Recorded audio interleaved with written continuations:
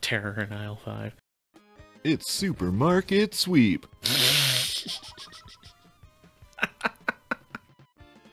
Brilliant.